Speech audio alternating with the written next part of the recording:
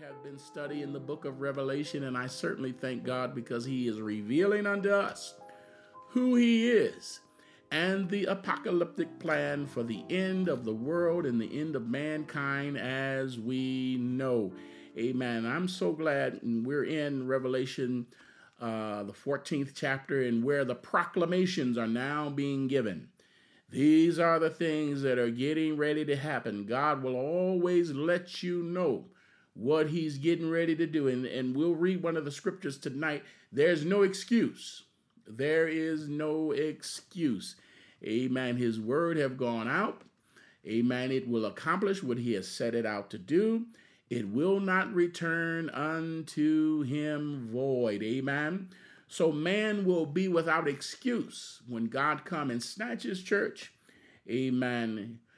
Behold, the bridegroom cometh. Amen. He will ascend from heaven with a shout and with the voice of God and the trump of God and the voice of the archangel, and the dead in Christ. They're going to do what? They're going to rise first. We that are alive and remain shall be what? Caught up to meet him in the air. And so shall we ever be with the Lord. So we have a great hope. Amen. That goes, Paul said, we don't sorrow as other men do because we have a hope that goes beyond the grave. Amen. So we want to continue where we have left off. We in Revelation 14. We're going to go and we have gone through Revelation chronologically as much as possible, as I could understand. I know we were following the trumps and we were following the vows, the bowls that have been carried out, the wrath of God being carried out. And then he mentions Great Babylon. We came back to the 13th chapter of Revelation, amen, talking about the beast kingdom that's in our midst, that's alive and well today, amen. And certainly, and we have moved on to Revelation, the 14th chapter. Well, John is now making a comparison. He's making a comparison of those that had the mark of the beast and those that had the mark of God. Amen. Certainly. And there was a great contrast. There was a great difference. Amen. I'd rather be on the Lord's side. Amen. I'd rather serve him. Amen. And receive his reward than to receive the reward of the wicked. All right. So we're going to recap just a little bit. Babylon has fallen. We started out with the first 5 verses of verse 14. I'll read those. And I looked, and lo, a lamb stood on Mount Zion. That's where we're from, Mount Zion. And with him 144,000, having the Father's name written upon their foreheads. And I heard the voice from heaven as a voice of many waters, and as the voice of a great thunder. And I heard the voice of the harpers harping with their harps, and they sang as it were a new song before the throne and before the 4 beasts. And we certainly know that is a portion of the church, is the church. And the elders, those are the elders of the Old Testament church. And no man could learn the song but the 144,000. We always say we have a song that the angels can't sing because we have been redeemed by the blood of the Lamb. Well, they're going to have a song that we can't sing because we're not going to come through that tribulation period. And God is going to save them out of that first 3.5 year period of a 7-year tribulation period. And I'm glad we don't have to see that, but they're going to have a song we won't know nothing about. They'll have a testimony we can't even identify with. But now we know that God is good. Amen. But they will have experienced something that we won't know. So they'll have a song that we won't be able to get with. We won't be able to tune up to it. Amen. Which were redeemed, the ones that were redeemed from the earth. These are they which were not defiled with women, for they are virgins. These are they which followed the Lamb whithersoever he goeth. Chapter 13, they was following the false lamb. Come on, somebody. The one that looked like a lamb but spake like a dragon. But these, the 144, amen, they are following the true lamb, and they're following him wherever he goeth. These were redeemed from among men, being the first fruits unto God, unto the Lamb. And in their mouth was found no guile, for they were without fault before the throne of God. Amen. So we see those individuals that were sealed with the 666, the beast system in chapter 13, and those that are sealed by God, amen, in chapter 14. Now, these are the same 144 we saw, 12,000 from each of the tribes, and there's the same ones here that God is keeping, preserving them during the tribulation period. All right, we found, you all remember, the Bible sent us on a search. Revelation, the last scripture of chapter 13, verse 18, the Bible sent us on a search. It says, "Here is wisdom." All right, "Let him that have understanding count the number of the beast, for it is the number of a man. And his number is 666. And we went on that search. Amen. And we found out we can associate it with King Solomon's kingdom. Amen. We certainly found it in the scriptures, which I believe is a pattern, amen, of the kingdom of the Antichrist. Amen. Solomon was the perfect leader, having the perfect economy. He rebuilt the temple. He was top in his class when it come down to trading. Economically, he was the best. Educationally, he was the best. The tenants and his ministers were second to none. So much so that the Queen of Sheba said, "I've heard of the wisdom of Solomon. I've come to see, and I saw everything, and I'm totally satisfied. I'm totally convinced." And as a matter of fact, she asked Solomon some tough questions, and he began to answer her and give her even more wisdom and knowledge and answers that she had even asked. And she said, I've seen the tenets of your ministers. I've seen the pomp and splendor of your kingdom. And she said, the half has not been told. My God. And certainly we read in the scripture says that she was so much satisfied that there was no more spirit left in her, and she went away. Amen. Now, there's significance to that, and you need to go back and read it. Not read it, but play it again on Facebook if you missed it, or go back on YouTube. They're there as well. We're not going to rehash all of that, but this was the pattern.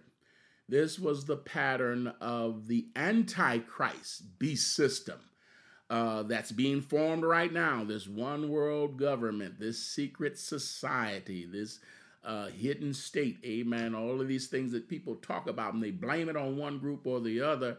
But this is the Antichrist, the beast system that's in existence right now. It's being set up right now. So, but after she departs, 666 is revealed, and what she thought was to be the greatest kingdom on the face of the earth turned out to be totally corrupt. Amen. Solomon was following after those women that God told him not to cleave to. Amen. Those strange women, because they were going to take his heart from God, and certainly they did. Amen. And they went into false and idol worship. Amen. And the people, that kingdom that appeared to be the best there was on the earth, was totally corrupt. The people were led into idol worship. Amen. And certainly we know that Solomon repented. He said here the conclusion of the whole matter. Amen. Certainly we know he repented of his thing, but remember, Solomon is the example. The Antichrist is the reality. That kingdom is alive and well right now. Amen. Now remember, Solomon was the perfect king. He was the perfect leader. The Antichrist, when we see him coming in Revelation 6, it says, "And I saw and looked, and then behold, a white horse, and he that sat upon him had a bow, and a crown was given unto him, And he went forth conquering and to conquer. Who is he? He's the Antichrist. He's that man of peace that have the answers. My God, when you look back in Revelation 6, that bowl talks about authority. God is going to give them everything they wanted. Come on, somebody.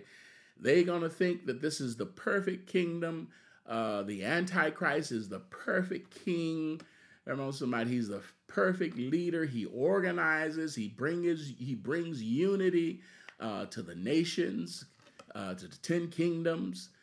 But it's going to turn out to be utterly corrupt.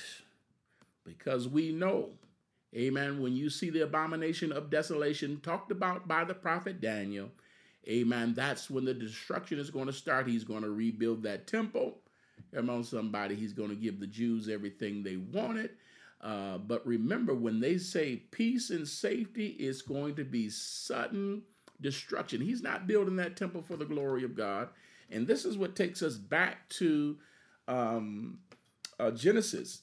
Because there was another temple. Nimrod was building a kingdom, not to the glory of God, but to the glory of himself. All right, so when he builds that temple, he's going to sit on the throne and require the people to worship him. Amen. And when they realize that this is not our Messiah, that's when the abomination of desolations will begin, and it will be totally torn apart. All right? So that man of peace, he's going to have all the answers. He's going to set up the perfect kingdom. Guess what he's doing? He's doing it without God. Amen. We tied Solomon to the 666, even in the economy of his economy was, we read the scriptures where his total economy, total income, his budgetary, his paperwork, if you will, his books, his total income was 666, by which his whole economy, he bought and sold and traded. And that's the same number that the beast used, 666, to mark the people and to control all the buying and selling. You can't buy or sell unless you had the mark of the beast. So we tied that to Solomon.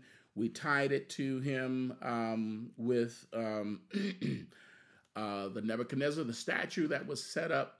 Amen. The 666 statue. Amen. We tied it to him with Solomon, his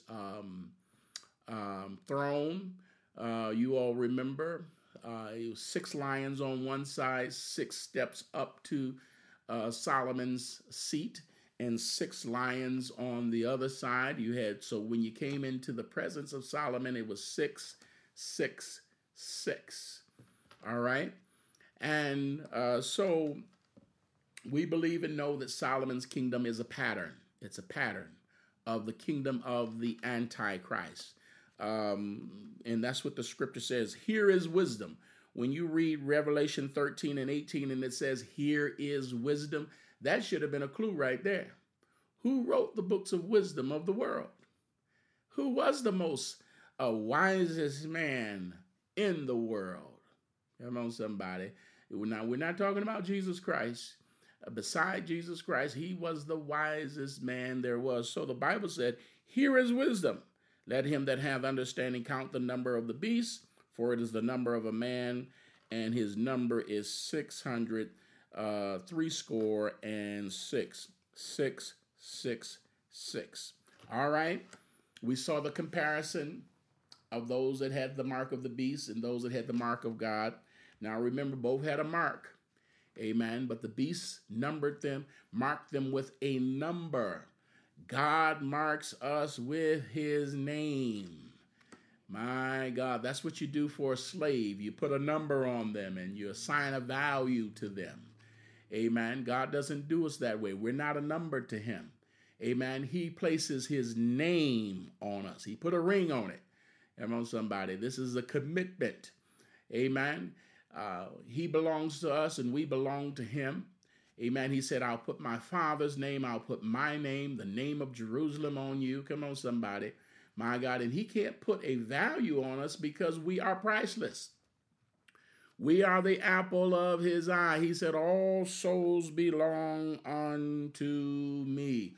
One group is following the false lamb with the two horns.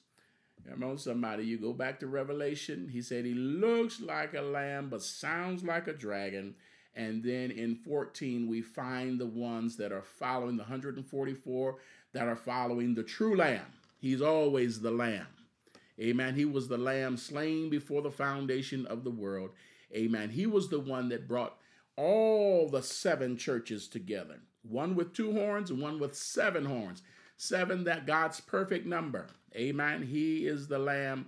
Amen. And they followed the lamb wheresoever he went. Amen. All right. So 14, Revelation 14, verses 6 and 7, their proclamations are now being announced of things that's going to happen, transpire.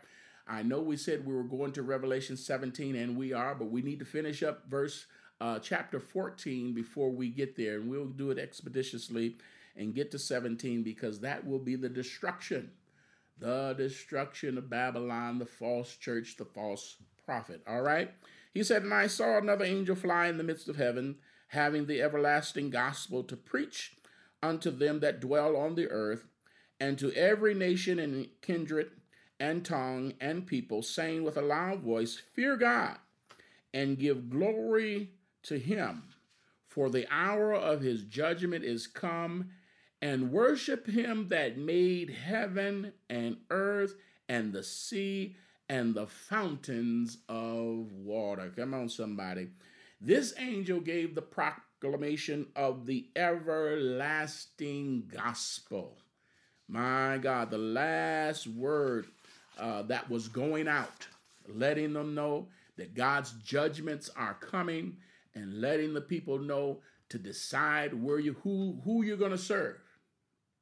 Come on, somebody. My God, who are you going to give your life to? Amen. God will always let us know. These are proclamations now. These we're reading in chapter 14. They have not yet come to pass, but he's always letting people know what he's about to do. Amen. So during this 7-year tribulation period, the Bible says, just like they said in Luke 17 and 27, they did eat and drink, and they were married. They married wives, and they were given in marriage until that day that Noah entered into the ark. The same thing is going on. They're marrying and giving in marriage. Children are being born. Amen. So somebody is not going to know the gospel, but that's what the angel is letting them know. This is the everlasting gospel. This is the last call. Amen. Somebody needs to be saved. Amen. Somebody needs to get their life right. Somebody needs to prepare themselves, because God is coming. His wrath is being poured out. And one thing that he says in this particular passage of scripture, he talks about repenting, acknowledging God as the creator of all things. Repentance is always key. It's the first thing in coming to a relationship. Amen. The acknowledging of God. Amen. He is the creator of all things. Look what he says. And I saw another angel fly in the midst of heaven. I'm at Revelation 14. I'm going to read 6 through 7 again. Having the everlasting gospel to preach unto them that dwell on the earth. These are during that tribulation period. And to every nation and kindred and tongue and people, saying with a loud voice, fear God and give glory unto him, for the hour of his judgment is come, and worship him that made the heaven and the earth and the sea and the fountains. In other words, he is the creator of all things. Amen. And the first thing in having a relationship with God is acknowledging that he is God. There was so much false idols and worshiping going on. Come on, somebody. We talked about the Antichrist will totally control the media. This is a one world government, one religion. There's going to be so much false, but they followed the Lamb wherever he went. Come on, somebody. They didn't get caught up in the media that we see and experience today. Come on, somebody. They didn't get sidetracked. with issues. They followed the Lamb, acknowledging that he is the creator of all things. And when I say repentance is always key, we always get that in the Bible. It says, repent and be baptized. Amen. Repentance is always the first thing. Acknowledging God, he is the creator of all things. I'm not worthy. I abhor myself in sackcloth and ashes. Come on, somebody. When you come into the presence of God, acknowledging who he is. So it's always key in coming to God, all right? Do you think that they repented after hearing this proclamation? No, they didn't. No, they didn't. Look at verse, and we've actually read this already, but let's go to Revelation 16. Now remember, this is a proclamation when we're in chapter 14 here. So these things have not happened yet. All right? But he's letting them know the judgments of God are coming. This is the everlasting gospel. Amen. And when we look here in Revelation 16, 10 through 11, and ask the question, did they repent? Did they listen to that everlasting gospel? No. No. As a matter of fact, this beast kingdom is the attitude that you see of people right now. I have a right to die. I'm not going to wear no mask. I'm not going to social distance. I'm not listening to the experts. They've politicized even public health. Person that, won't wear a mask. As bad as the cases get and as many people die, they just saying, well, I just got a right to die. Come on, somebody. My God, that rebellious spirit, it's in play right now. Look at Revelation 16, 10 and 11. And the fifth angel poured out the vial upon the seat of the beast. Now, we've read this, and then we came back. We've been here. This is the pouring out of the vials. All right. The bowls of the wrath of God. He poured it out upon the seat of the beast, and his kingdom was full of darkness, and they gnawed their tongues for pain. Can you imagine chewing, gnawing at your tongue because you're in so much? I don't even want to experience that, because you would think chewing on your tongue, that causes pain. But how can you chew on your tongue because you're in pain? That's going to be a horrible, horrible day and time in which to live. All right. So he poured out the vial upon the seat of the beast, and his kingdom was full of darkness. They gnawed their tongues for pain. And what did they do? They blasphemed God. My God. Listen, saints, if you're expecting things to get better in this world, no, they're not going to get better. They're going to get progressively worse. The rebellious spirit is going to get worse. All right. You would think that they would repent. Nope. They didn't repent. They blasphemed the God of heaven because of their pain. They knew he was the one that was causing their pain and their sores, and repented not of their deeds. So even though he's proclaiming that this day is coming, they are not going to repent. And that certainly lies true with the attitude of people that we see today. All right. So what did Revelation 14 and 7, everybody should have your Bible, Revelation 14 and 7. We're just going to read that again. He said, and worship him that made the heaven and the earth and the sea and the fountains of waters. Worship the creator of all things. He created you. Come on, somebody. My God. How can something that's been created will not acknowledge its creator? Repent. He's the creator of all things. And that's the first thing in having a relationship with God, is repenting and knowing that you need him, that he is God. Come on, somebody. Come by here, Lord. Come by here. Somebody needs you. Not my brother, not my sister. Maybe they do need him, but listen, I'm dealing with me right now. It's me standing in the need of repentance, the help of God. Look what um, Romans said. Paul said in Romans, the first chapter, they were not just wicked, but they denied the truth. It's one thing to know the truth and deny it. Now, some people are ignorant of the truth. They don't know the truth. But these have come into the acknowledging of the truth, and they still refuse to repent, turn to God. Look at Romans, the first chapter, verses 18 through 21. Paul lets us know the source of this rebellion. Amen. This spirit. He said, "For the wrath of God is revealed from heaven against all ungodliness and unrighteousness of men, who hold the truth in unrighteousness." They know the truth, but they will not yield themselves. They won't acknowledge the truth. Come on, somebody. What does he says? They hold the truth in unrighteousness. They know the truth, but yet they still prefer and continue to live unrighteous. All right? Because that which may be known of God is manifest unto him. Everything that they could know about him was made manifest. It was made possible. For God hath showed it unto them. For the invisible things of him from the creation of the world are clearly seen.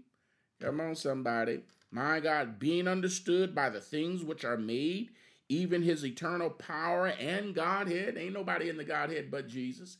Amen. When you see the birds fly, when you see the sun set, when you see the moon and the earth on his rotating on his axis, come on, somebody. All the things were created by God. Amen. To acknowledge creation is to acknowledge that there is a God. All of these things were made manifest. They were made clear unto them. So they were without excuse. Look at that. Because that when they knew God, they glorified him not as God. See, it's one thing to know God and not glorify him as God. And let him be Lord of your life. Come on, somebody. My God. Neither were they thankful, but became vain in their imagination, and their foolish heart was darkened.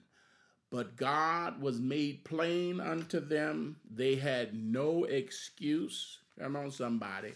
To acknowledge creation is to acknowledge that God exists. Because if we go back to Revelation 14:7, the God that created the heaven and the earth, the fountains of water, he created everything. Come on, somebody.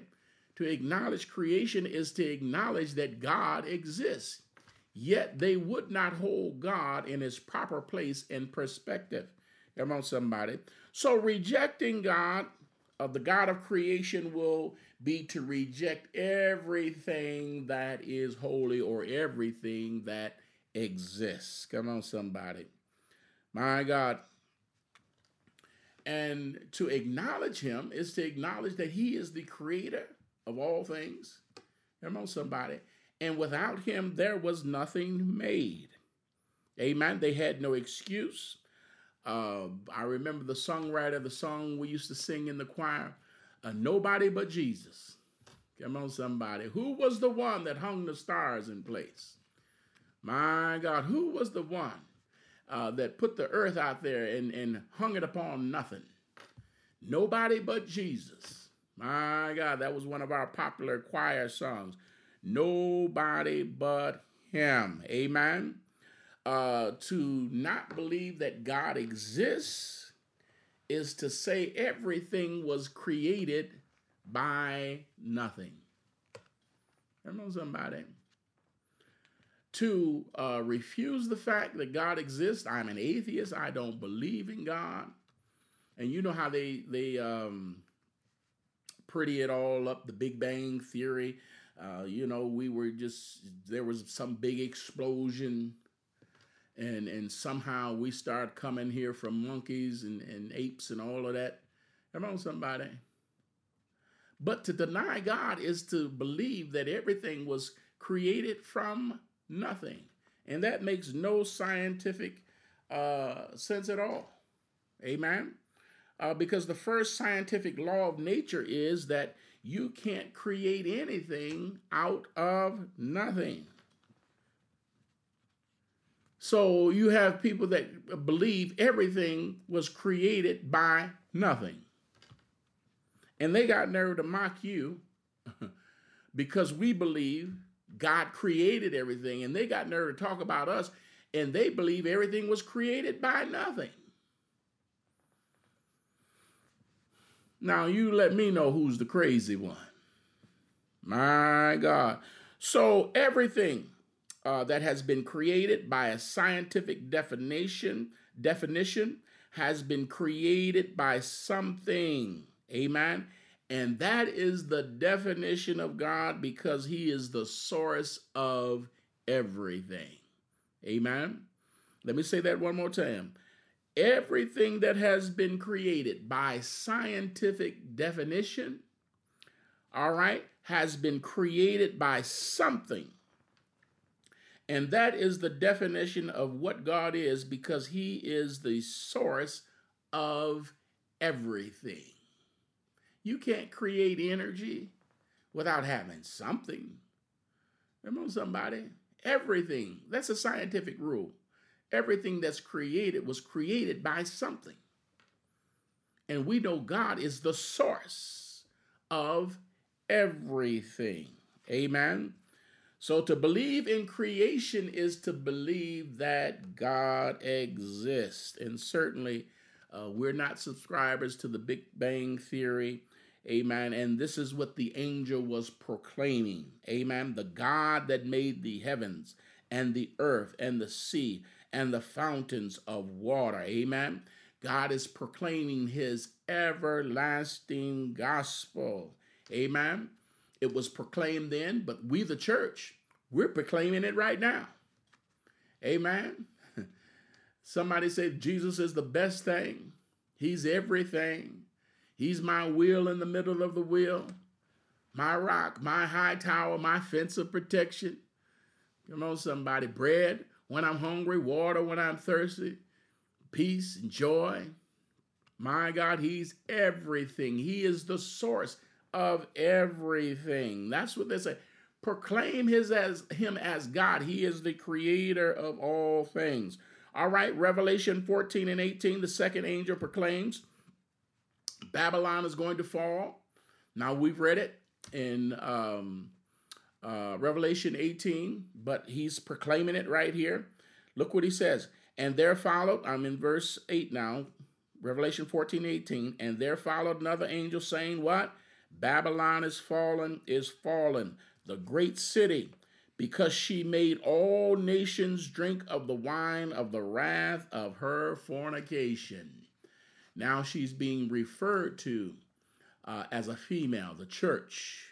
Come on, somebody. The false prophet, the false church. Amen. This Babylon, this revived Roman Empire is going to fall. All right. God is not going to change his mind. Anytime you see fallen, it is repeated twice for emphasis to let you know God has made up his mind and he's not going to change. My word have gone out of my mouth and it will not return unto me void.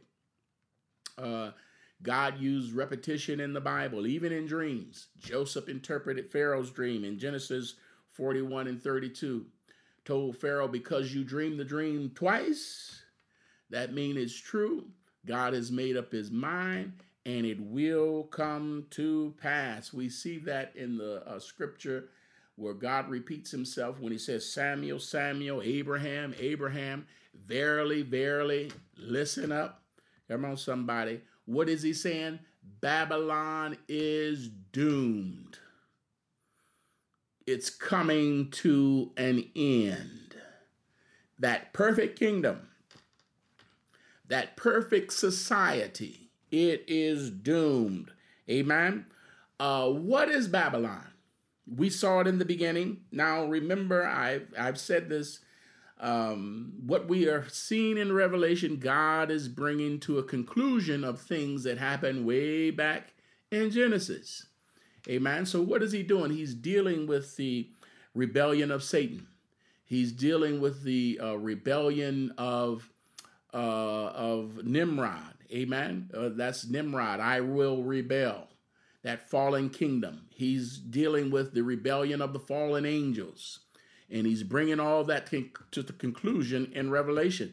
Now, he dealt with sin. He went to the cross and shed his blood that you and I might have a right to the tree of life. He dealt with sin, but he's bringing to a conclusion, bringing to a close all the things that happened way back in Genesis. We can trace it. Remember, we went back there to the false church with Nimrod, the false doctrine, the doctrine of fornication. You all remember all that. We're not going to repeat it. You can go back and play those tapes again. So this was back in 500 BC. It crept up in the beginning. It crept up in the middle because the children of God had to go into what? Babylonian captivity. Amen. You all remember that. 70 years had to be accomplished. All right. And then it creeps up again here in the end. All right. And this is the first time in Revelation 14 that Babylon is mentioned. And how many times is Babylon mentioned in Revelation? 6 times. 7 is God's perfect number. 6 is fallen short. Fallen short. 6th day of creation, that's the day that we're living in right now. That's the day he has created man. And guess what? We have fallen short. That's what 6 mean. Amen. So Babylon is the beast kingdom. All right. I asked that question, what is Babylon? It's man's attempt to create the perfect union, the perfect country, the perfect society without God. And anything you try to create without God, you already know. You already know it is doomed. So Babylon is man's attempt at a perfect society. You all remember Nimrod? They were all of the same language and of the same speech, and they were going to build a tower, and they were going to do it what? Without God. We're building this tower. This is our tower. We're making a name for ourselves. We don't need God. That's what the Antichrist is going to do. He's going to build a perfect society. Now, God is going to let them do this. He's going to let them do it. They're going to build it. You know, he's that man of peace. He's got the answer. He's going to build the temple. He's going to get the land. He's going to give the Jews everything they want. That's Babylon. Amen. Man's attempt to build, to exist without God. That's why you have to acknowledge him as the creator of all things. He created the heavens and the earth. Amen. The fountains of waters. He's the God of creation. To know creation exists is to acknowledge God. And anytime you don't acknowledge God, it's doomed. Amen. Look at Revelation 18. 1 and 2. Revelation 18. Everybody should have your Bible. I'm trying not to run out of time tonight. Revelation 18, verses 1 and 2. And after these things, I saw another angel come down from heaven, having great power, and the earth was lighted with his glory. And he cried mightily with a strong voice, saying, what? Babylon the Great is fallen. Now we had Babylon, the Roman Empire. Now, if we go back, Daniel, he talked about those 4 beast kingdoms. Started out with Babylon, and then we went to, it was taken over by the Greece, and I think then Alexander the Great came, and then the Roman Empire came. But Babylon was never destroyed. It was never destroyed. As a matter of fact, Alexander the Great, he was the one that used many of the infrastructure of Babylon and began to build it up, but he died early. So Babylon never was destroyed. It just ceased to be Babylon or known as Babylon, but parts of it is still intact and exists today. All right. Matter of fact, we're living in a Babylon system right now. I'll explain that more as we go along. All right. So that Babylon, the Roman Empire, Great Babylon, the revived Roman Empire, is doomed. It's coming to an end. Amen.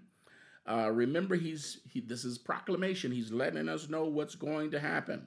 It has not happened yet, and we have already saw and read the trumps, the plagues, the trumps, the vials, the bowls of God, the three woes, all of God's judgment that's going to come. Amen. And Babylon will fall. But this is the proclamation right now. He's letting us know. All right. Babylon is going to fall. Amen. And God is letting us know what he thinks about man's attempt to create a perfect society without God. It'll never work. It'll never work. Now, you all remember when Nimrod did it, he came down from heaven and said, the people is one. Nothing is going to be restrained from him. So what did he do? He confounded their speech. But when the Antichrist, he's given power to conquering and to conquer. God is going to give him authority to create this perfect world. They think it's going to be a perfect world, but it's utterly corrupt. And we already read it back in verse 13. They're going to worship the beast. They think they're worshiping God, and they're actually worshiping Satan, the devil. He's going to give them the authority to accomplish this.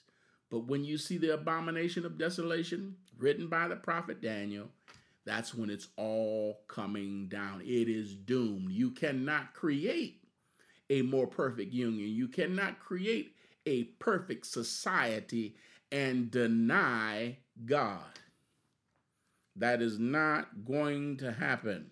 Amen. We remember what he did with Nimrod. We remember what he did with Nebuchadnezzar and Babylonian and his sons. Amen. We remember the pattern that was given concerning Babylon with King Solomon's kingdom. Amen. And certainly we know this revised Roman Empire led by the Antichrist will be the Babylon that they're working on that comes into existence, and it's in existence right now. Amen. The one that's going to come in, given power, a bowl and a crown. He's been given authority to conquering and to conquer. Amen. He's going to set up this kingdom, but God is letting us know way back in chapter 14 that in 18, it ain't going to work. It's not going to stand. Any system that is void of God, come on somebody, accept the Lord, build the house. Come on, somebody. The workman, he's just working in vain. Except he keep the city. The watchman, he waketh in vain. It's not going to work. Amen. So we are surrounded by Babylon right now. All right. What is that? Man's attempt to save himself. We seeing this system. It's in existence right now. We're living in it. Amen. What are we talking about? Man's ability to educate himself. Man's ability to exist, take care of himself without God. Amen. Man's attempt to create utopia right here on earth. It's not going to happen. Come on, somebody. Man's attempt to, do you know that there are people that have chronic illnesses, diseases, that are having themselves frozen? So when technology comes around, they will be unfrozen and operated on, and cloning. Come on, somebody. All of these, this is Babylon. Man's attempt to be self-sufficient, to create the more perfect union, a society without God, is not going to work. We've seen it destroyed back in Nimrod's day.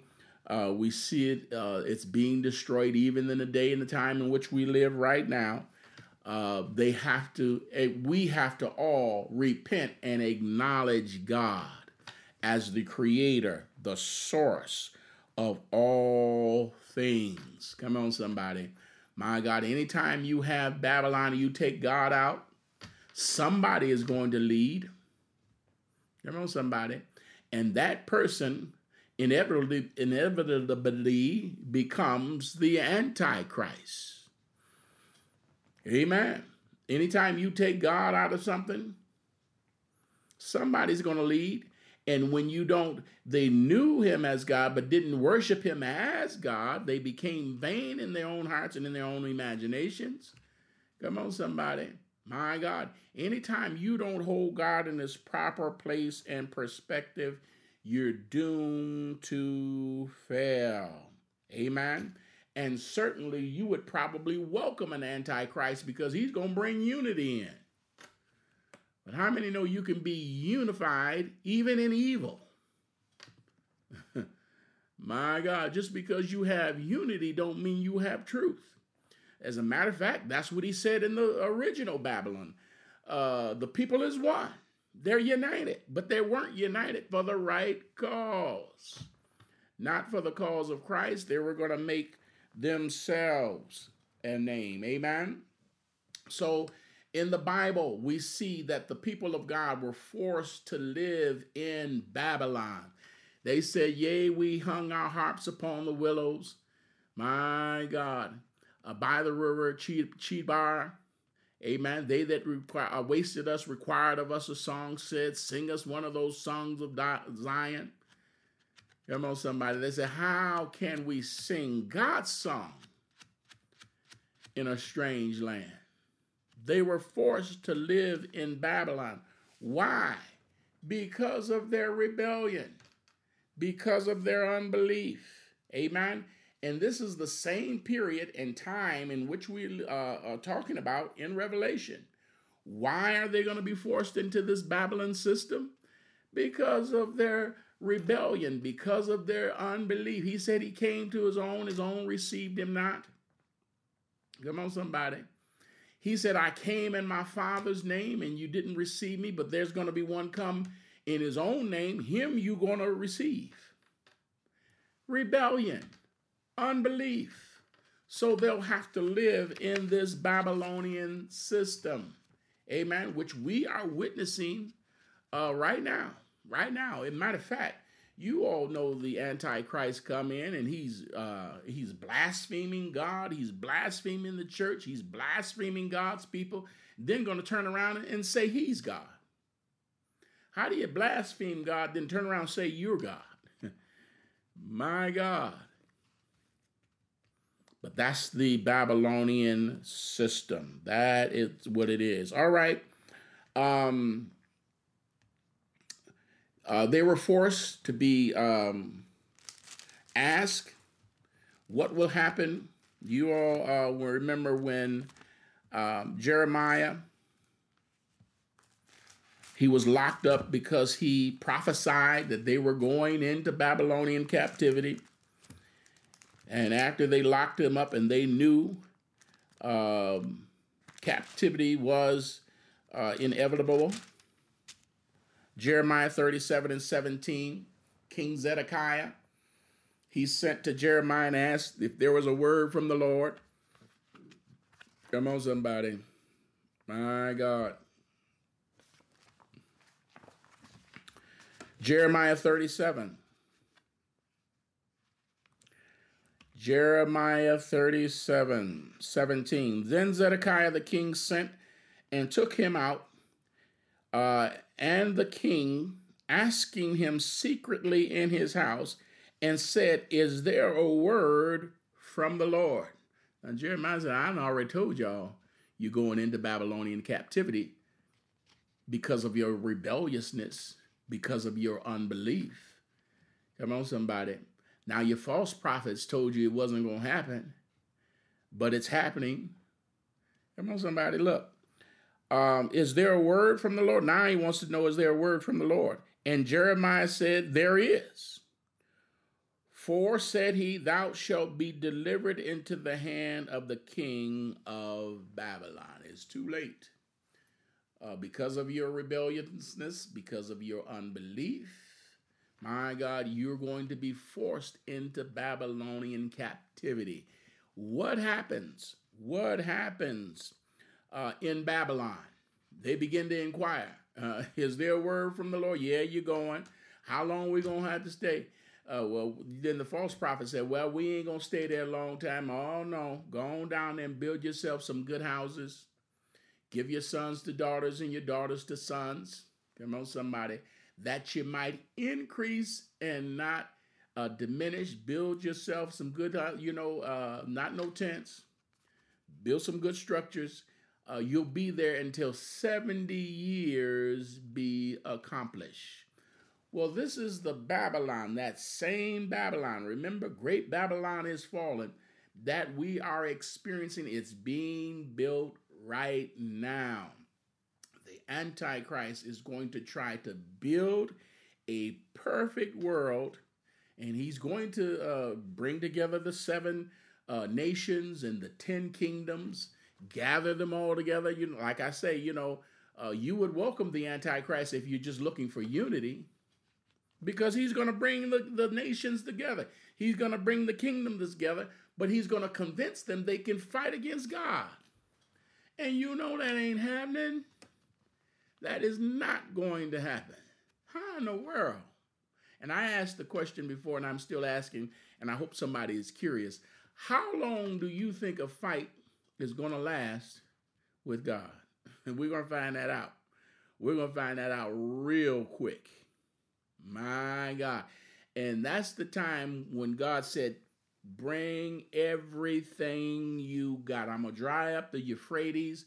You can bring your intercontinental ballistic missiles. You can bring your nuclear warheads. You can bring your chariots.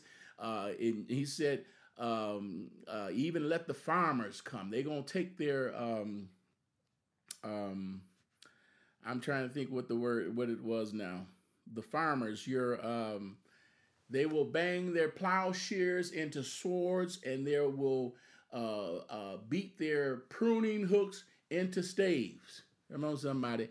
Bring your farmers on. Bring the people that you're hardened criminals that are locked up in jail. And then God said, let your weak say I'm strong. Bring everybody. This fight ain't going to last. I guarantee you'll be impressed. It ain't going to last long at all. And God said, listen, I don't want you to have no excuses. Bring everybody. I'll clear up the Euphrates River. You ain't got to worry about, crossing the river. Come on, bring everything. Bring all you got. And even your weak and infirmed, let them say that I'm strong. I'm going to handle all of it. My God. How long you think that battle's going to last? It ain't going to last at long at all. All right, what happens? What happens when God's people go into Babylon? What happens? What happens? All right, this is what that one world government we were talking about. Amen. That global economy. Amen. So what happens when God's people go into Babylon? You're going to have a supreme leader. We find that in Daniel, the 3rd chapter. You all have that. Nebuchadnezzar the king made an image of gold whose weight was 80 cubits, and the breadth thereof was 6 cubits, and he set it up in the plain of Dura, in the province of Babylon. He got all of the city officials, amen, the captains and the guards and all, and said, listen, now we're going to make a proclamation. And when you hear the music play, I want you to bow down and worship me. My God, they knew God, but didn't hold him in his proper place and perspective. I keep mumbling up that scripture. I really need to go back and read it. Romans 1 and, what was it? Romans 1 and 8. Let me see if I can find it.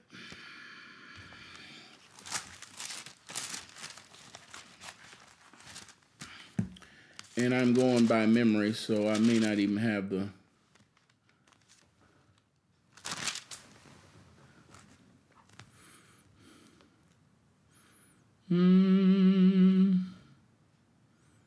No, that's not it. Let me go back in my notes. I really need to read this scripture. Romans 1, and I said Romans 1 and 8, but it's Romans 1 and 18. All right, let's see.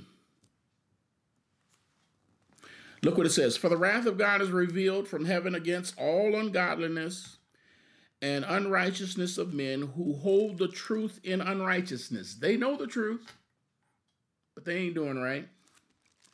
Because that which may be known of God was made manifest, it was made plain, for God has showed it unto them.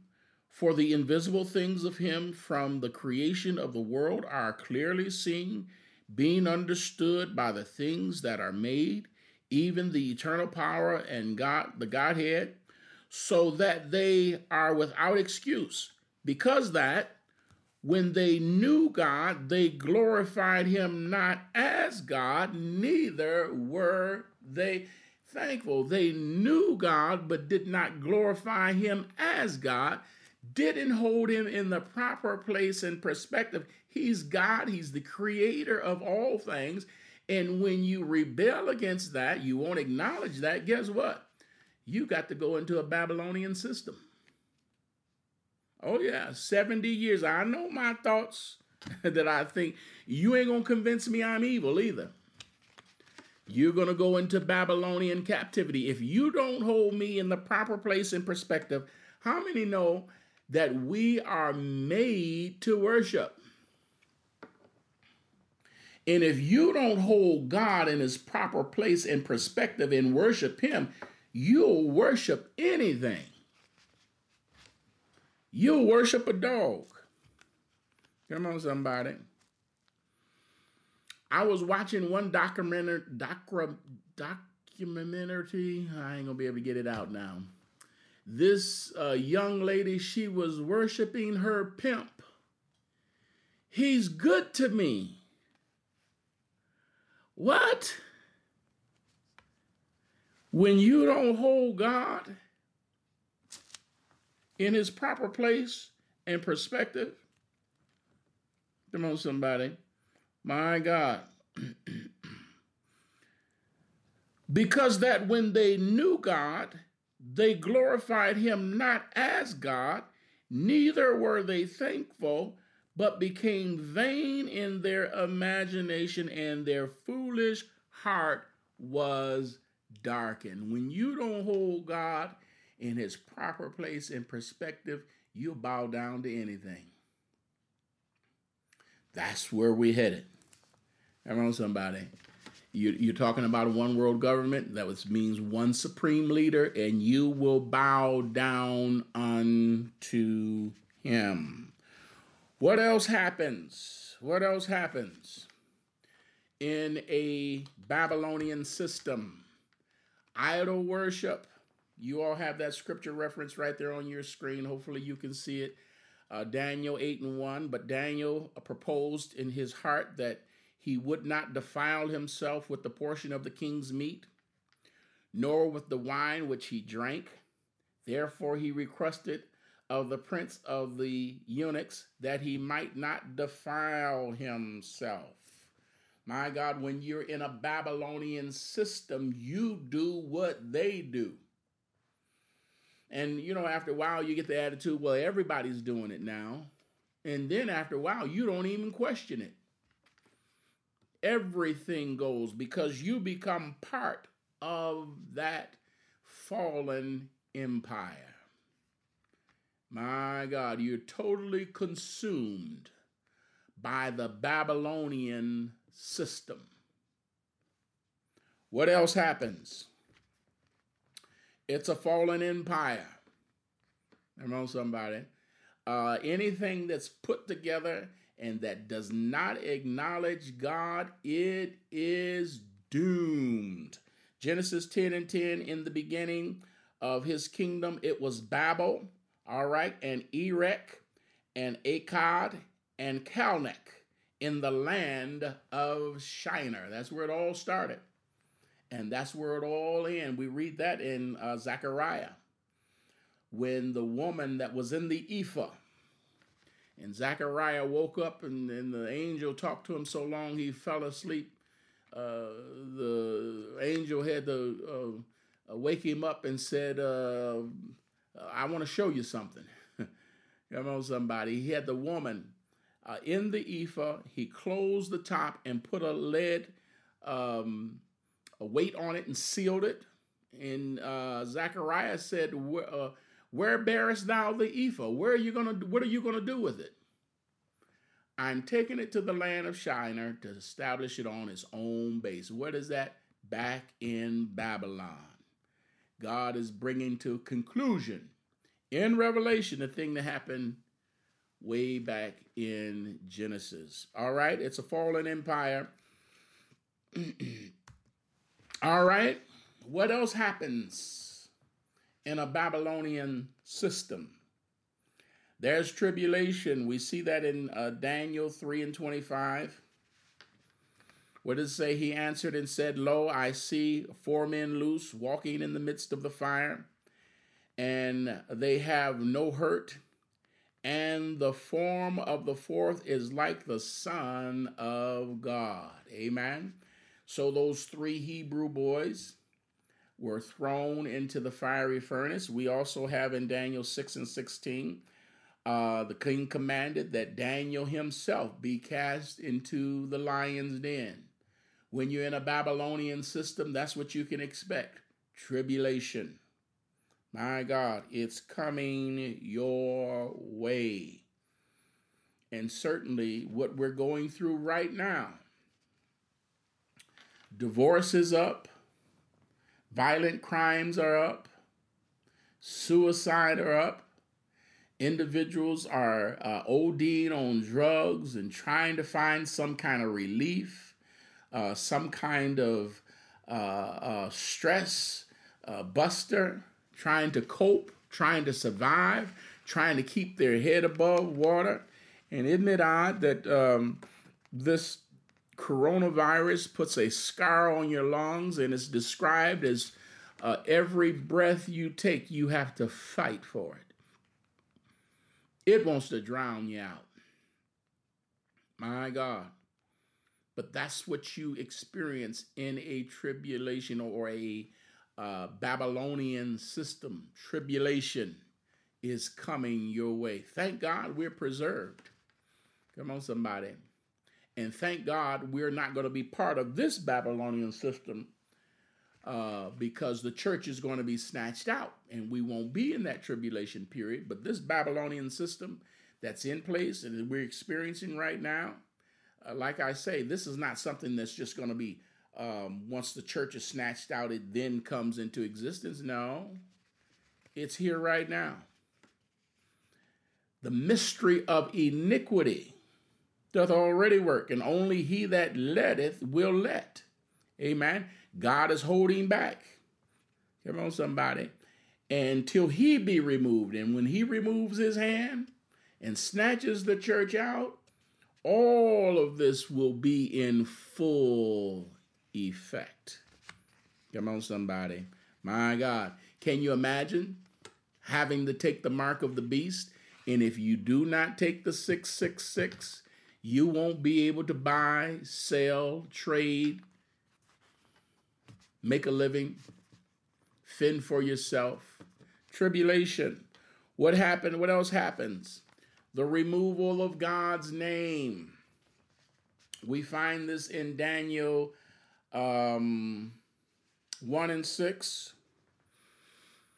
Now among these were the children of Judah. Who were they? Daniel, Hananiah, Mishael, Azariah, unto whom the prince of the eunuchs gave names, for he gave unto Daniel the name of Belteshazzar, and to Hananiah, Shadrach, and to Mishael, Meshach, and to Azariah, Abednego.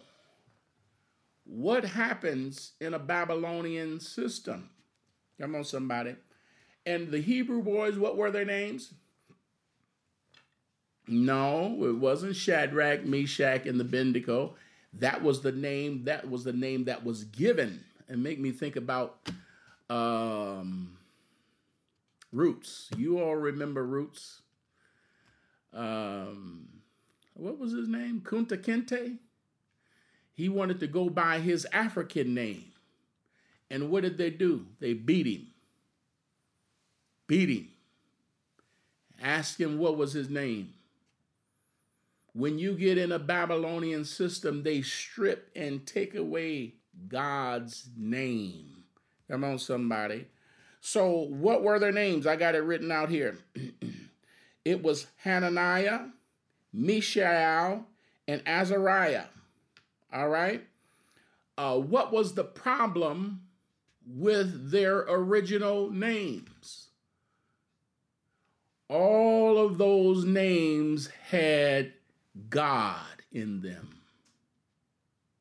Come on, somebody. Now, I wrote this down. Hananiah. All right. Hananiah. Grace, Yah, God. Hananiah, grace, Yah, God. What does it mean? God is grace. Azariah. Azariah, helper. Yah, again, God. So what is it? God is my helper. Mishael. Mishi, who is like, and El, you all know El Capitan, that's God. El is God. So what does it mean? Who is like my God? What did the Babylonian system say? You cannot bear God's name in this system. So we're going to remove God's name and give you a politically correct name. You're not going to bear the name of God. Not here. That's what happens in a Babylonian system. Everything about God is stripped out. So what happens? We take him out of schools. We take him out of government. We don't want him in the White House. We don't want him in Congress. We don't want him in Senate. We don't want to mention him on TV. We don't want him in our homes anymore. We hardly even say grace at dinner time. I know those are one of the things that, my parents drilled into us. God is great. God is good. Let us thank him for our food. Everybody got a chance to say grace, give an opportunity to thank God for what we were receiving. You have kids now and you say, hey, I want you to turn thanks. Or I want you to say the blessing. They don't have a clue what you talking about. You know somebody, what's that look here? What you talking about? They don't have a clue. They haven't been raised that way. Well, a Babylonian system takes that away. It strips it out. I used to go to EMUs, and I hope nobody is offended, but I used to go to EMU's MLK Day. That has been totally hijacked by the homosexuals and gays. Being accepted and equal rights, and they have totally taken over that day. They claim MLK Day now. My God. I was called to give the prayer at the MLK breakfast at EMU. And I was praying, and I just, happened to get ready to end my prayer. And I opened up my eyes and I said, in Jesus' name. Here's a young man sitting right there in the front row, looking at me. And when I said in Jesus' name, he looked at me. And then I said, oh my goodness, I need to start praying more. Jesus, Jesus, Jesus, Jesus. Yeah, in the name of Jesus. Just keep on saying Jesus. Yeah, Jesus. And if you don't like it, get out of here. If you offended, I'm glad. That's what a Babylonian system does. It removes God out. The names are taken away. Come on, somebody. You will not bear the name of God in a Babylonian system. What happens after he removed God's name? Now you have to take his name. What is that? The mark of the beast. My God. Now that you've taken him out of schools, you've taken him out of the home, you've taken him out of government, you've taken him out of the White House, you've taken him out of the Senate, you've taken him out of Congress, you've taken him out of the courtrooms and the halls of justice. What do we do now? Now, everywhere God places his name, Satan now wants to put his name there. Come on, somebody. Now you have to take the mark of the beast. And if you don't do that, you will not be allowed to survive. This is in existence right now, saints. Revelation 18:2. Only he that letteth will let. Revelation 18:2. What happened in a Babylonian system? And he cried mightily with a strong voice, saying, Babylon the great is fallen, is fallen. Don't you worry. God has made, he said it. He's made up his mind. It's going to happen. He will not change his mind. Babylon the great, it is fallen, and is become, look, the habitation of devils and the hold of every foul spirit. My God. And a cage of every unclean and hateful. Does that say hateful? Yeah, hateful. I thought it said hurtful. Hateful bird. That don't sound good to me. That don't sound good at all. Anything that is put into existence, you're trying to create a perfect society. Come on, somebody, the perfect government. I mean, even when they talk about unity, and that's what the Antichrist is going to do. He's going to bring unity. But unity without God is death and destruction. Unity could be a good thing, but we have to be reunited around God. Come on, somebody. My God. It is totally doomed. It cannot stand. My God, God will not allow it. Any system that eliminates God is totally doomed. All right? Now I've surmised them all together. One supreme leader, idol worship, fallen empire, tribulation. It removes God's name. And once you remove God's name, what name are you going to take? It's the number or the mark of the beast, and it's doomed. It's going to come to an end. Come on, somebody. My God. All right. Let's look at Jeremiah 29. God then gave them time to consider their ways. They were trying to exist without God. They had a rebellious spirit. Jeremiah 29. They had unbelief. Look what he says. For thus saith the Lord, Jeremiah 29 and 10 through 12. For thus saith the Lord, that after 70 years be accomplished at Babylon, I will visit you and perform my good word toward you in causing you to return to this place. Come on, somebody. For I know my thoughts that I think toward you, saith the Lord. They are thoughts of peace. You're not going to be able to exist without me. And I'm going to just give you some time to think about it.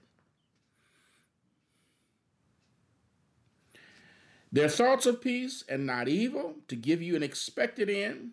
Then shall ye call upon me, and ye shall go and pray unto me, and I will hearken unto you. I don't have your undivided attention right now, but after 70 years, you'll call. Finally, you'll call and realize that I am the creator of all things. I will strengthen the hand of your enemy. Come on, somebody.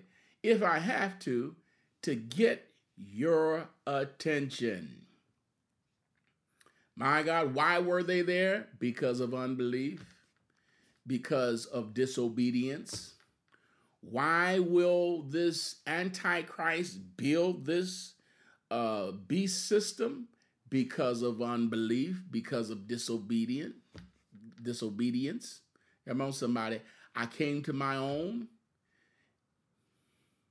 and my own received me not.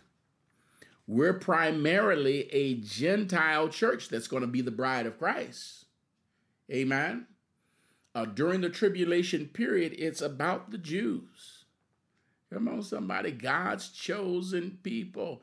That's going to be a primarily Jewish church. Those that have rejected him. Now, we know it's going to be all nation, kindred, and tongues and people. But primarily, it will be the Jews that rejected him. My God. They wanted to create a more perfect union, I keep saying that, or a perfect world without God. And that's what the Antichrist is going to try to do. And God is going to give him power. But when the abomination of desolation spoken by the prophet Daniel is all doom. And that's what we get in Revelation 18. Babylon the Great, it is fallen. It is fallen. It's coming to an end. Anything you build without God, it is not going to work. All right? But when I get your attention, then you'll pray to me. I'll have your undivided attention then. Look at Ezekiel 4 and 4 through 6. Ezekiel 4, 4 through 6. Ezekiel the prophet had to do some strange things to minister to the people of God in that particular day and time. He prophesied of the impending doom, that they were going into Babylonian captivity.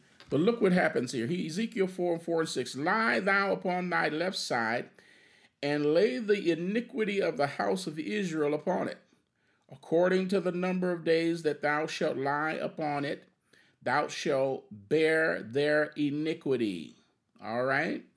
For I have laid upon thee the years of their iniquity, according to the number of days, 390 days. So thou shalt bear the iniquity of the house of Israel.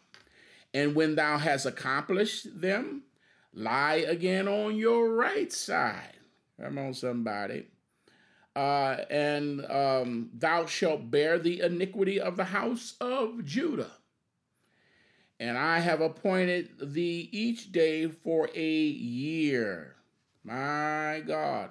So he had to bear, what do we have here? He laid on his left side for Upon the years for their iniquity, according to the number of days, 390 days. All right. Then he was to lay on his right side and be accomplished. Thou shalt bear the house of Judah for 40 days. So what do we have? 430 days. 430 days. And God said if they did not repent, he was going to add to their punishment 7 times more. So if we take 430 days, and did they repent? No, they didn't repent. So if we take the 430 days, now these were days for years, he specifically lets us know, and we multiply that times 7 times 430, we come up with 3,010 days. If you calculate from the time of Ezekiel's prophecy to the time Israel came out of Gentile rule, remember the chart, times of the Gentiles? You all remember that? That Jerusalem, the Jews would be up under Gentile rule. I have it on one of my charts here. I could go back to it. Let's do this. Hold on one second. I know I got this on one of the slides.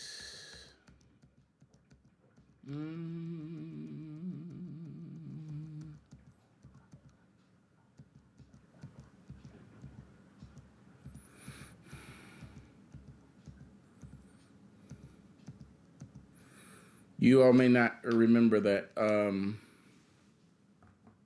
You all remember this? Those kingdoms. Babylon, Medo-Persia, Greece, Rome, then the revised Roman Empire. Now look right here on the left of the statue, and I have my lower thirds down there so you can't see the rock, which is Christ, the Ancient of Days, which the statue stands. But it says, oh, wait a minute. It says the time of the Gentiles. Let me see something here. Because you all can't see that. Let me see if I can remove. There we go. Y'all remember that? The times of the Gentiles. That was the time let me remove it again. That was the time that Israel would remain under Gentile rule. If you take that 430 days, multiply it times 7, because they did not repent. He said, if you didn't repent, I'm going to multiply it, I'm going to make it 7 times harder or longer. You come up with 3,010 days. And if you go under, and I haven't taken the time to do this, but if you go by the Jewish calendar that takes into account both the lunar and solar cycles, remember you can't do that with our calendar because we only have the solar cycle. But under the Jewish calendar, it goes by both the lunar and solar cycles. All right, and you figure that out from the time Ezekiel gave the prophecy, you come up with 1948. That was the year. That was the year that Jerusalem, Israel, became its own independent state.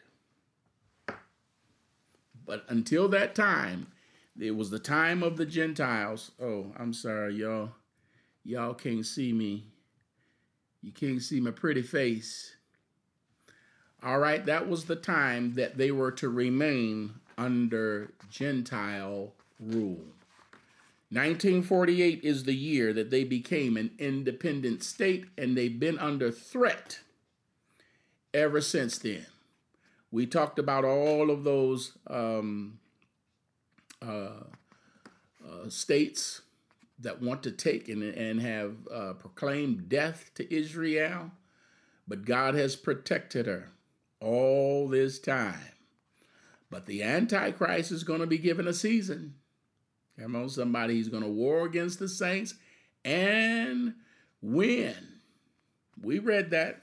You all remember? We read all of that.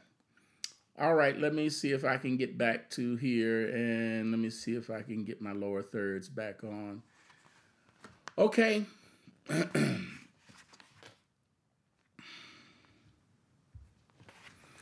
All right. So from the beginning, God is bringing a conclusion. He's bringing a conclusion to the sin of the rebellion that happened back in Genesis. He's dealing with the rebellion of Satan. Lucifer, he thought that he was going to ascend into the seat of God. He's dealing with the rebellion of the fallen angels. He's dealing with the rebellion of men. 6, we have fallen short. So Genesis 10, Nimrod means I will rebel. He's dealing with that. He's bringing it to a conclusion. We see all of that all the way up in Genesis through 10 and 11. And then in Genesis 12, God said, I'm going to take, y'all can keep all of that. You can keep it all. I'm going to take one man, by the way, that cannot have any children. Come on, somebody. He can't have any children. He can't father no children. And I'm going to make a nation. I'm going to take that one man, Abraham, and I'm going to make a nation unto myself.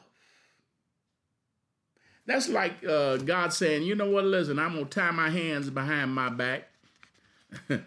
My God, I'm going to take one man that can't even father children, and I'm going to make a nation unto myself. Where you going, Abraham? Come on, somebody. I'm going to a city where a builder and maker is God. My God. God will let me know when I get there. Come on, somebody. So he's building that nation through us. Any nation that's built without God, it is not going to work. All right, Revelation 14. Revelation 14, 9 and 12. We got to finish up Revelation 14 to get to Revelation 17. What are the consequences? Being in this beast kingdom, we've dealt with a lot of the bullet points. Let's see what the scripture says. And the third angel followed them, saying with a loud voice, if any man worship the beast and his image, and receive his mark in their forehead or in his hand, the same shall drink of the wine of the wrath of God, which is poured out without mixture unto the cup of his indignation, and he shall be tormented with fire and brimstone in the presence of the holy angels, and in the presence of the Lamb, and the smoke of their torment ascendeth up forever and ever. And they have no rest day nor night who worship the beast and his image, and whosoever receiveth of the mark of his name. Here is the patience of the saints. Here are they that keep the commandments of God and the faith of Jesus. Come on, somebody. Bible says if you become part, Babylon is fallen, it is fallen. Get out. Don't be part of that beast system. If you take the mark in your head or in your hand, you're doomed. There is no hope for you. Come on, somebody. My God. And we see a parable of that in Matthew 13:29. If you take the mark of the beast, and that's what the two witnesses. Don't take his mark in your head or in your hand. If you do, You no longer bear the image of God, but you bear the image of Satan, and there is no hope for you. All right? You all remember the parable in Matthew 13? They said, shall we pull up the seed? All right. You remember when he said, they asked, Master, did not thy sow good seed in thy garden? Let's pick it up here in Matthew 13:29. But he said, Nay, lest while you gather up the tares, ye root up also the wheat with them. Let both grow together until the harvest. And in the time of harvest, I will say to the reapers. My God. Now, when we pick up here in Matthew, well, we've actually covered the last part of this chapter. Remember, there was 2 reapings of the earth. The earth was reaped. The first reaping was done by God, and the second reaping was done by the angels. And what did he say? Put it into the winepress of my wrath. All right, we can tie this to this parable here. He said, let them grow together until the harvest, and in the time of harvest I will say to the reapers, those are his angels, gather ye together first the tares, and bind them in bundles to burn them, but gather the wheat unto my barn. Come on, somebody. The scripture says, well, there'll be weeping and gnashing of teeth, and your worm shall never die. Babylon is fallen. Get out. Don't be part of this beast system. Let's finish it up here. Revelation 14:13. This is our popular funeral scripture. And when it's all said and done, look what it says. And I heard a voice from heaven saying unto me, write, blessed are the dead which die in the Lord from henceforth. Yea, saith the Spirit, that they may rest from their labors, and their works do follow them. Come on, somebody. Now, when things are at their worst, you rather die bearing God's image than to take the mark of the beast and bear the image of Satan. It would, my God. The Hebrew boys, they ran back and said, God counted us worthy to suffer. Now, in this particular beast system, you will have to have your head cut off. You'll starve to death. But what did he say? Listen, I don't care how worse it get. I heard a voice from heaven saying, right, blessed are the dead which die in the Lord from henceforth. My God. Rather than take the mark of the beast, have your head cut off.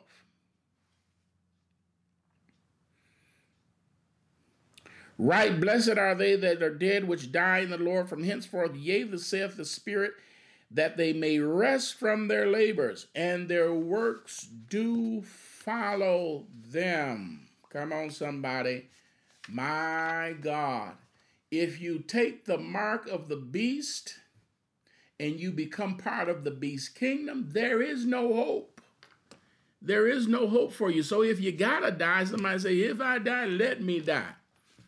Somewhere on the battlefield for the Lord. Look at 1 Thessalonians 4:13. Y'all make sure you have your Bibles in Bible class. We're going through the whole book of Revelation. You can say you read it along with me. 1 Thessalonians 4:13, but I would not have you to be ignorant, brethren, concerning them which are asleep, that you sorrow not, even as others which have no hope. For if we believe that Jesus died and rose again, even so them which sleep in Jesus will God bring with him. He tells them to comfort one another with these words in verse 18. Whatever you got to go through. Now, we're talking about the beast system, the Antichrist, but the same goes for us now because we're living in that Babylonian system right now. It's in existence right now. But whatever you got to suffer, be willing to suffer. Come on, somebody. Because even if it takes you to your grave, we don't sorrow as others do, because we have a hope that goes beyond the grave. Look at John 5. John 5. While you're getting that, I'm going to get Revelation 14, because we got to finish this up. John 5, 24 and 25.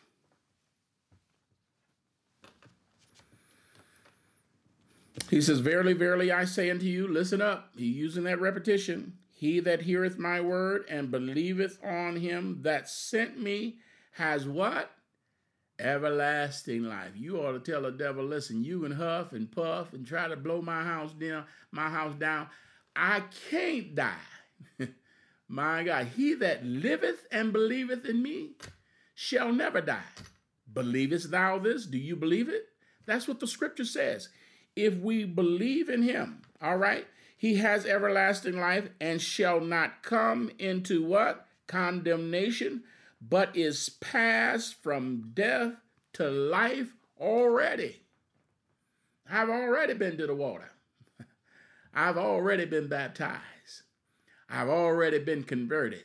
Somebody say, I feel all right. Amen. I've passed already from death to life. Look what he says. Verily, verily, I say unto you, the hour is coming, and now is, when the dead shall hear the voice of the Son of God, and they that hear shall live.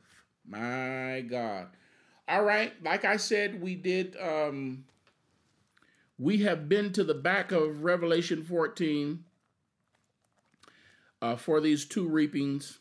Now, the first reaping, God did it himself. Jesus did it himself. Look what it says in Revelation 14 and 14. And I looked, and behold, a white cloud, and upon the cloud one that sat like the Son of Man.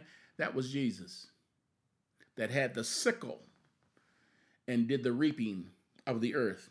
All right, having his head a golden crown, and in his hand a sharp sickle. All right, that was actually, this is the third reaping now. We saw the 144. That was the first fruits before God. We see here in verse 15, the reaping that God made himself.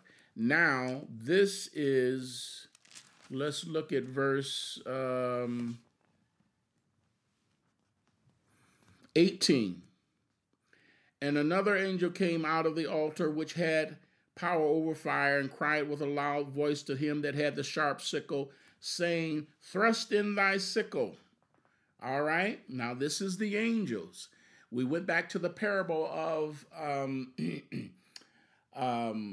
he said, let the wheat and tare grow together, and when the time come, I'll call my reapers. This is the angels. They're reaping. All right, thrust in thy sickle and gather the clusters of the vine of the earth, for her grapes are fully ripe.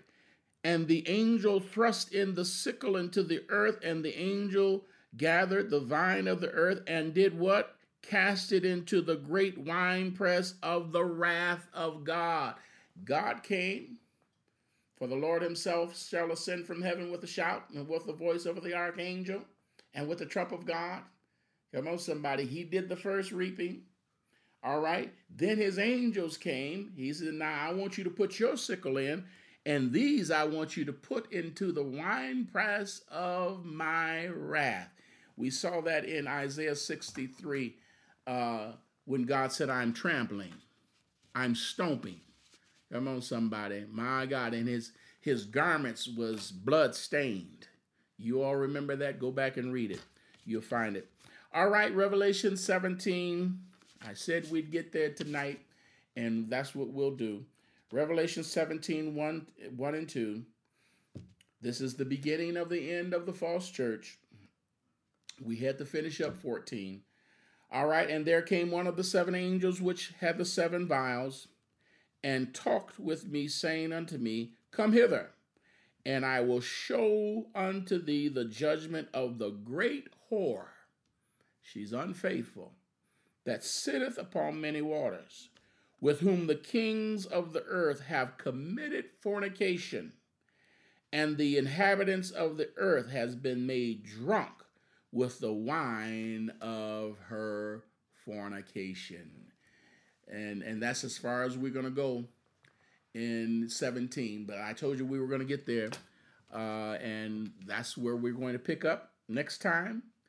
This is going to be the destruction, the total annihilation of the false church, the false prophet. Come on, somebody.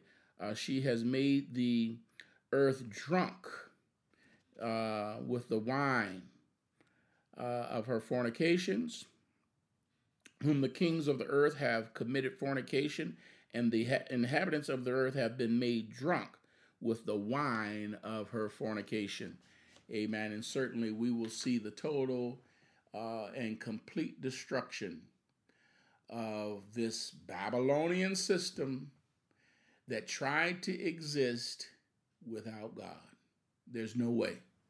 There's no way you can exist. There's another song. There's no way I can live without him. That was a choir song back in the day, too. I have tried over and over. Okay, that's my old church days coming out, y'all. May God bless you. May God keep you. New Grace. Hopefully you are enjoying Revelation as I am. I'm going to get my slide before us because it is offering time. It's offering time. You all have the information here. We want to encourage individuals, if you have been listening and joining us in our Bible classes and in our services, and you want to be saved, give us a call, 734-477-6891. That number again is 734-477-6891. We have ministers on staff that will call you, follow up with you in the scriptures, share with you in God's word, pray with you, amen, and also meet with you and baptize you in the name of Jesus for the remission of your sins. And the Bible says, and you shall receive the gift of the Holy Ghost by the evidence of speaking in other tongues. Amen. God will fill you with his spirit. Amen. You will hear him speak out of you. You will know that you belong to God and he belongs to you. Amen. You will have escaped this Babylonian system. Come on, somebody. My God. We're on our way to heaven, and we're so glad. Come and join us. Be part of this. Amen. Give us a call. We will certainly wait on you and share with you God's word. Amen. And we want to encourage each and every one of you, saints of God, stay saved. It's too late in the game now. Too late in the game now. Stay saved. Hold to God's unchanging hand.